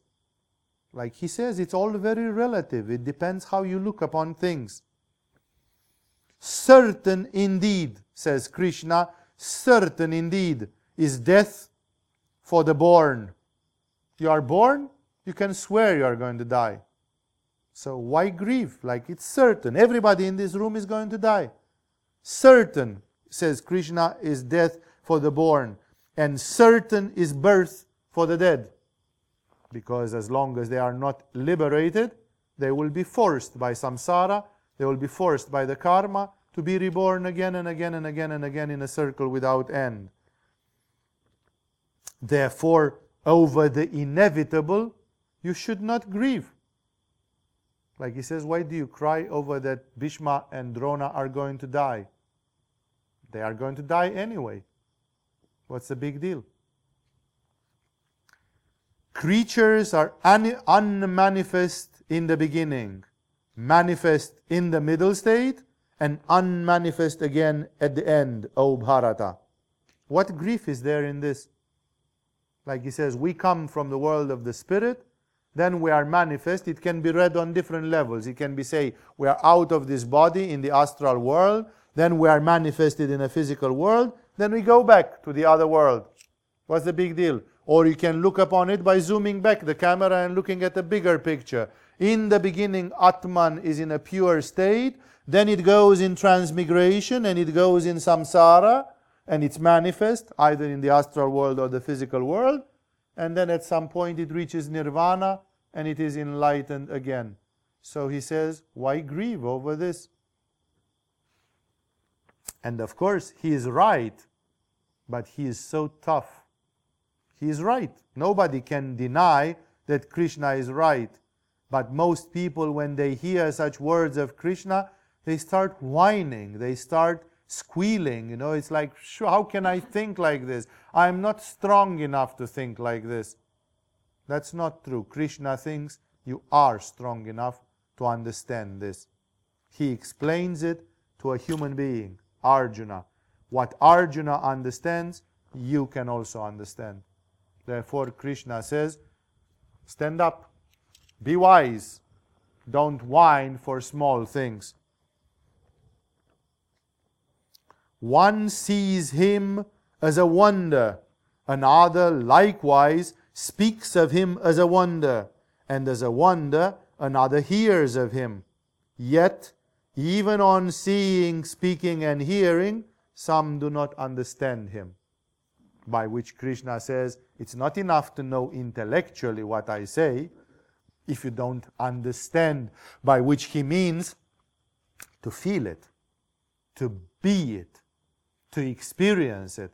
He says, many people say, oh, I have in me a spirit which is immortal. Right. Good. And then you still live a small life, and you still bother about small issues. That is lip service, like you talk about it, but you are not into it. He who dwells in the body of everyone is eternal and invulnerable, O Bharata. Therefore you should not grieve for any creature whatsoever. Like he says, you are bothering with the flesh, you are bothering with the dust, with the clay. But the clay is in perpetual transformation. There is a spirit that enlivens this clay, this dust. That spirit is imperishable and invulnerable. Why don't you look at the spirit which exists forever, and you cry for the changes in the dust, for the changes in the matter? But can anybody stop the changes in the matter? One of the Greek philosophers said, we live in a world of change, change, change. Like everything is changing. There's nothing which will stay the same. No body, no life, no existence. So why grieve over that? He tries to give to Arjuna a remarkable understanding, which is very abrupt. It's a sort of Atma Yoga. What Krishna does here, it's an Atma Yoga. It's a meditation on Atman. And you can take this chapter. It's directly the second chapter, the first chapter in which Krishna teaches. And this is Atma Yoga.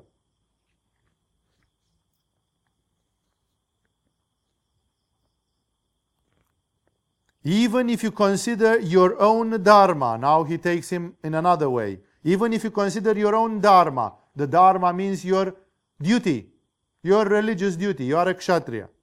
You should not waver, for there is nothing better for a kshatriya than a battle in accord with dharma.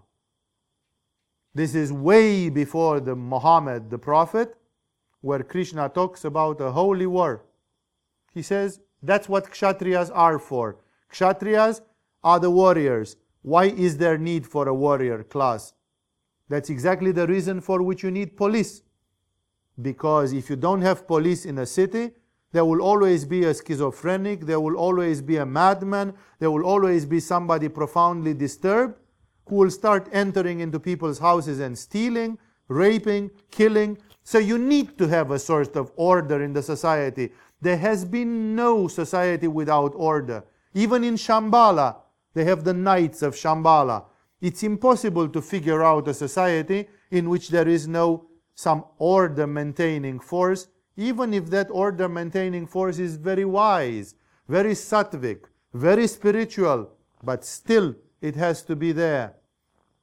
And therefore, the kshatriyas, like the samurai and like the knights, are exactly the people who are born for that. That's their dharma.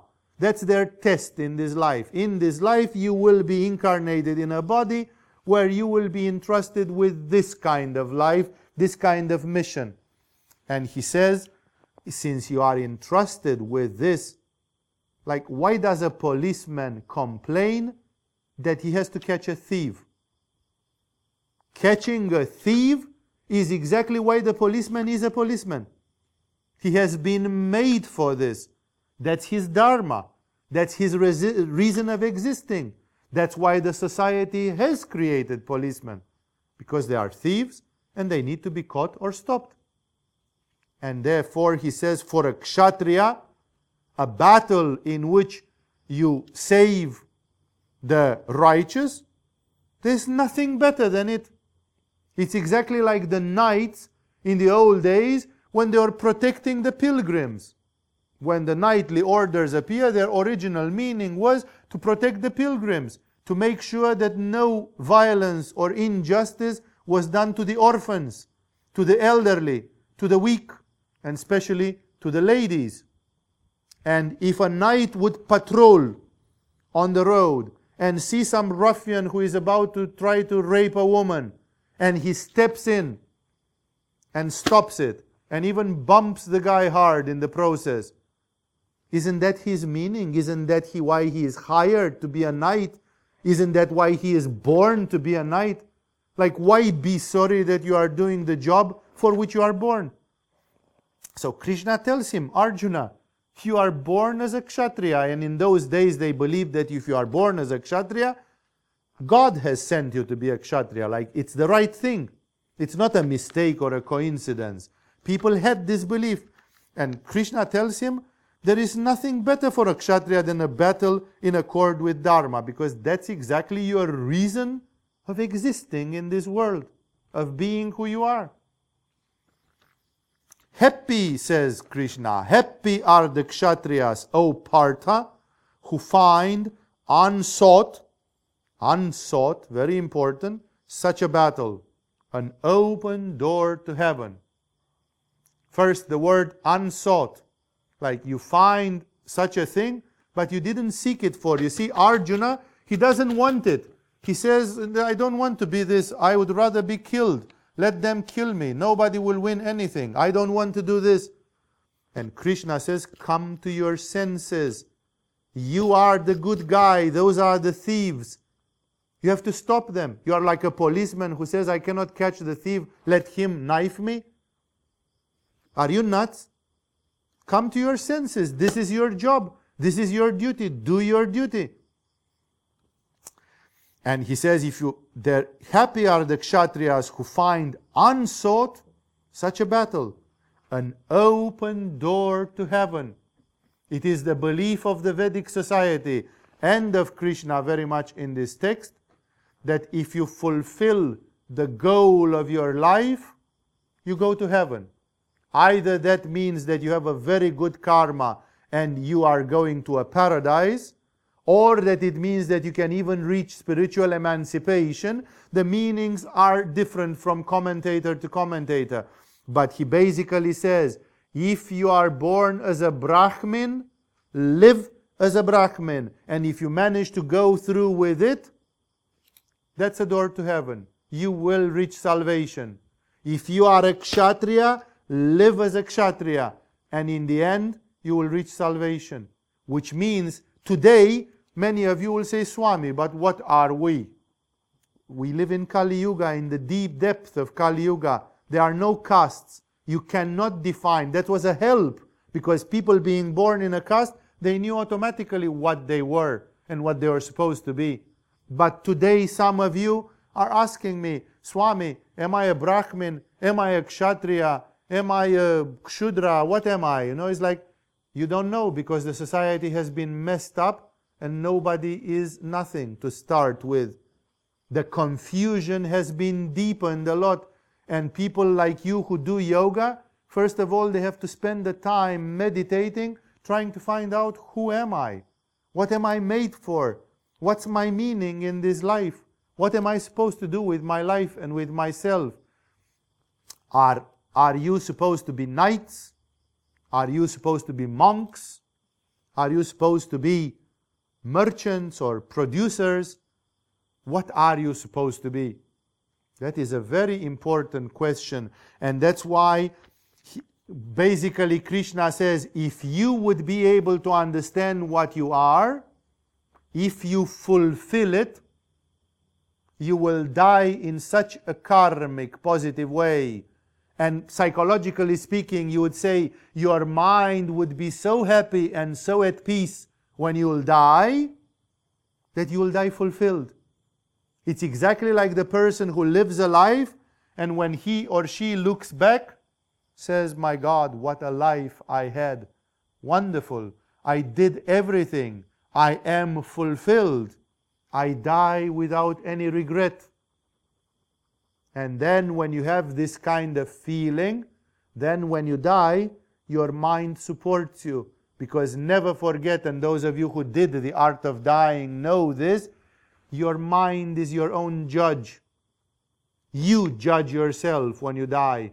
Your subconscious mind is loaded with your samskaras and with all your things. And therefore, if you die happy, fulfilled, then you will go through the gates of death like this. You will cross the bardo singing, because you are fulfilled.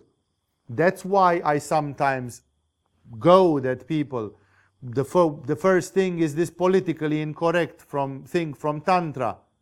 Are you living according to your sexual identity? You are man.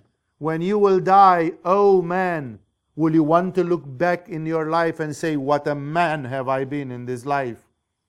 I'm fulfilled. I have been a man. Or are you going to say, I was born a man by mistake? all my life I didn't really do manly things. I never came to terms with my own manliness. If you are a woman, when you will die, you will want to look back and to say, what a woman I have been. I have developed my femininity. I am fulfilled in my femininity. If not, how can you reach salvation? Because your own subconscious mind is dissatisfied with you. You die with the thought, I'm not fulfilled. There were lots of good things in my life, but I was not really happy. That's a killer. If you die with that mind, you will never go through the narrow straits of the bardo, as the Tibetans put it. You will get choked, you will get caught in one of them. Because the mind, as you start unrolling the mind, spoiling the mind, then the mind will get to some point where you'll be caught. It's like you meditate, and as you die and go through the days of the bardo, you go at a deeper and deeper and deeper level, and there you hit a knot. And that knot won't unravel anymore. You can't go further. You are stuck. There is no salvation. There is just some astral universe, and you'll have to come back to earth to try once more. It is imperiously necessary that a person that is in search for spiritual realization should die fulfilled. If you don't die fulfilled, and the first fulfillment is the fulfillment of your gender, you can transcend it. If you go into Vedantic approaches about your Atman, you can be no man, no woman, human being, Atman. It's up to you if you choose to do that. In Tantra, we have both ways, but of course, the dominant one is the one in which you play your role. So, he says, if you do your Dharma, that is an open door to heaven. You will die with the thought, I did my duty. I did my Dharma. And that will give you a ticket, a free ticket to go through the bardo. Because you will have the firm belief that you have acquitted yourself of your duty, of your Dharma. Now, he says, if you do not engage in this battle, which is in accord with Dharma, of course, that's the part of the sentence which is contestable. Like, who the heck is Krishna to decide that this battle is in accord with Dharma? Of course, you don't know the whole story from Mahabharata because it's quite common sense. Like, it's very well, clear, common sense that the Pandavas are right and Yudhishthira and the others are deeply dark and deeply bad. But still, that statement will be approached later. Don't think that Arjuna is stupid and will let it pass. He will challenge Krishna even on this one. But for the time being, Krishna, he knows, or at least he pretends to know, of course, because he is an avatara, he is considered as knowing, and he comes on strong. And he says, now if you do not engage in this battle, which is in accord with Dharma, then casting away your own Dharma and good fame, you will incur sin. He says, paradoxically, you are the policeman and you are supposed to catch the thief, and you won't do it. That's a sin. For a merchant, it's not a sin that he doesn't run after a thief. For a Brahmin, it's not a sin that he doesn't run after a thief, because that's not their Dharma. That's not what their meaning in life is. But you, Arjuna, you are a Kshatriya, and you are supposed to help maintain the society clean by the force of arms. You are the policeman of this society. And if you don't do it, for you this will be sin.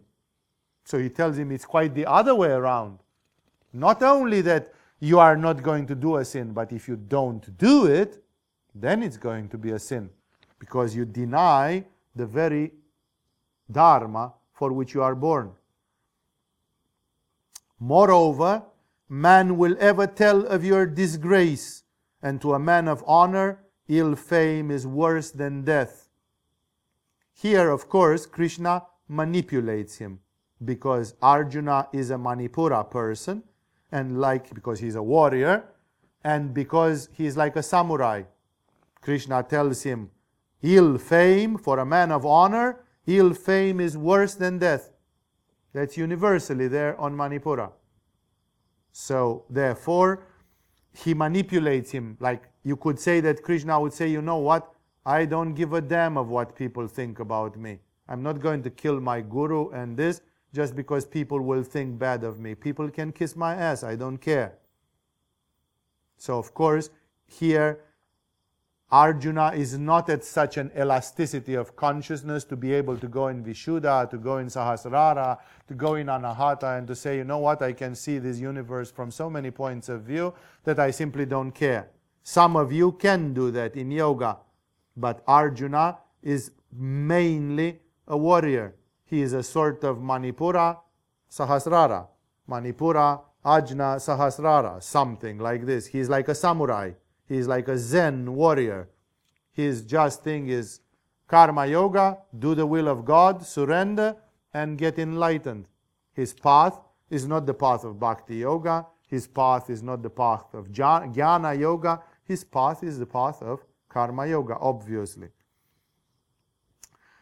The great warriors will think you fled from battle out of fear, and they who held you in esteem will belittle you.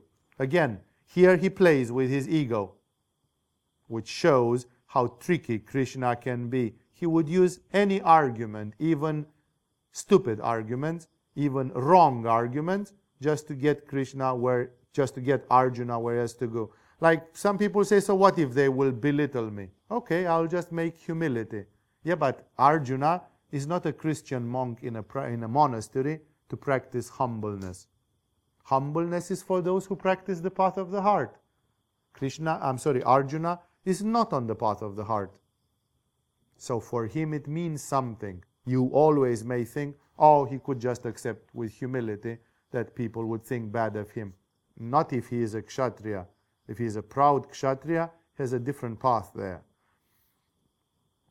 Your enemies will speak many ill words of you and will deride your strength. What greater pain than this?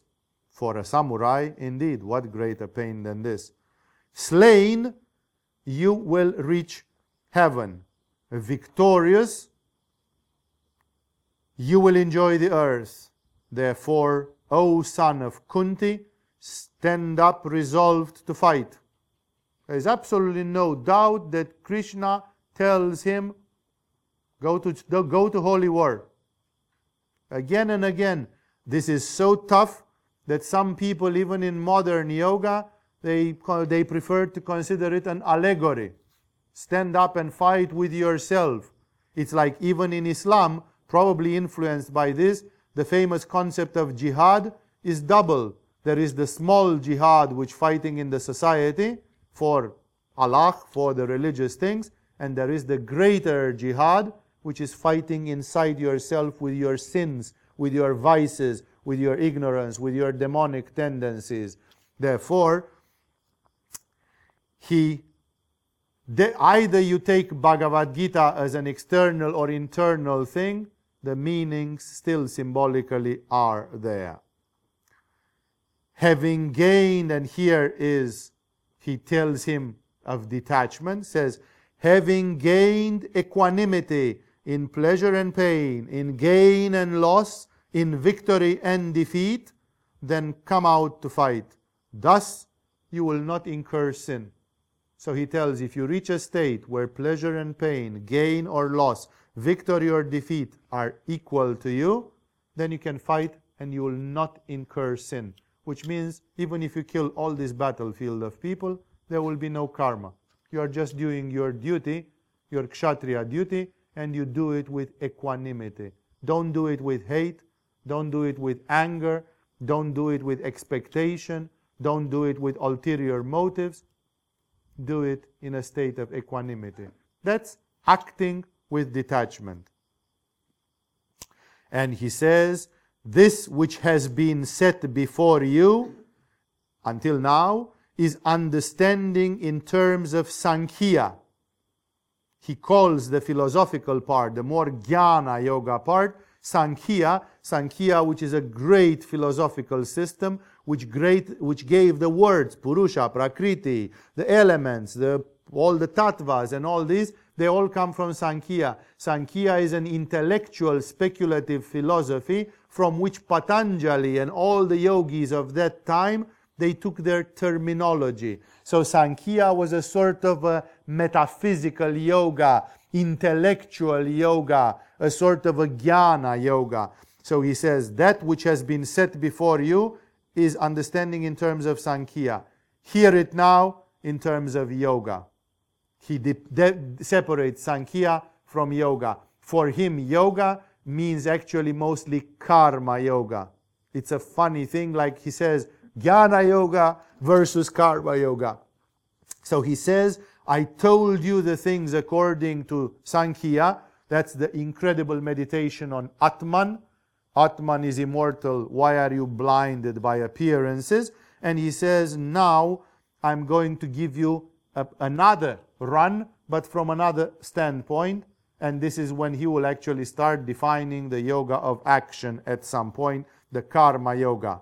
He says, your intellect established through it, O Partha, you will cast away the binding influence of action. Binding influence of action, karma. If your mind will understand it, you are going to eliminate karma. There will be no karma. So, in this way, now Krishna will start talking from the standpoint of yoga. This we are going to stop here and start it in our next lecture. Krishna has already presented a beautiful, beautiful thing. Try to remember it. These meditations on the nature of the Supreme Self and this form of ultra-detachment, which can again to some of you seem superhuman, cold, extreme, this is the way Krishna has presented the truth about Atman in the language of the Sankhya philosophy, in a very jnana yoga, like in Vishuddha, Ajna, Sahasrara, with full detachment from the contextual reality in which we are being caught in our daily lives. With this, we'll stop here. Let us remain in silence for a couple of minutes, interiorizing and meditating, so that we can absorb in peace the meanings of the formidable radical message of Krishna. And with that, we will conclude. A couple of minutes of meditation, interiorization. Meditate on who am I, meditate on the fundamental issue of what is Atman.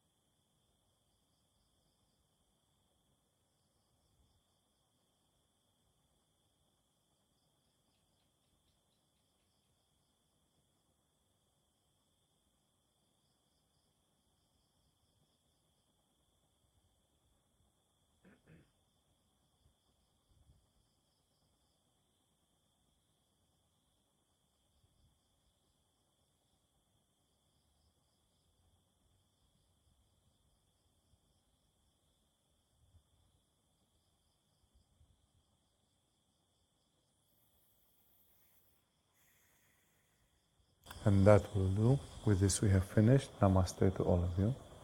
We'll continue in 1 week.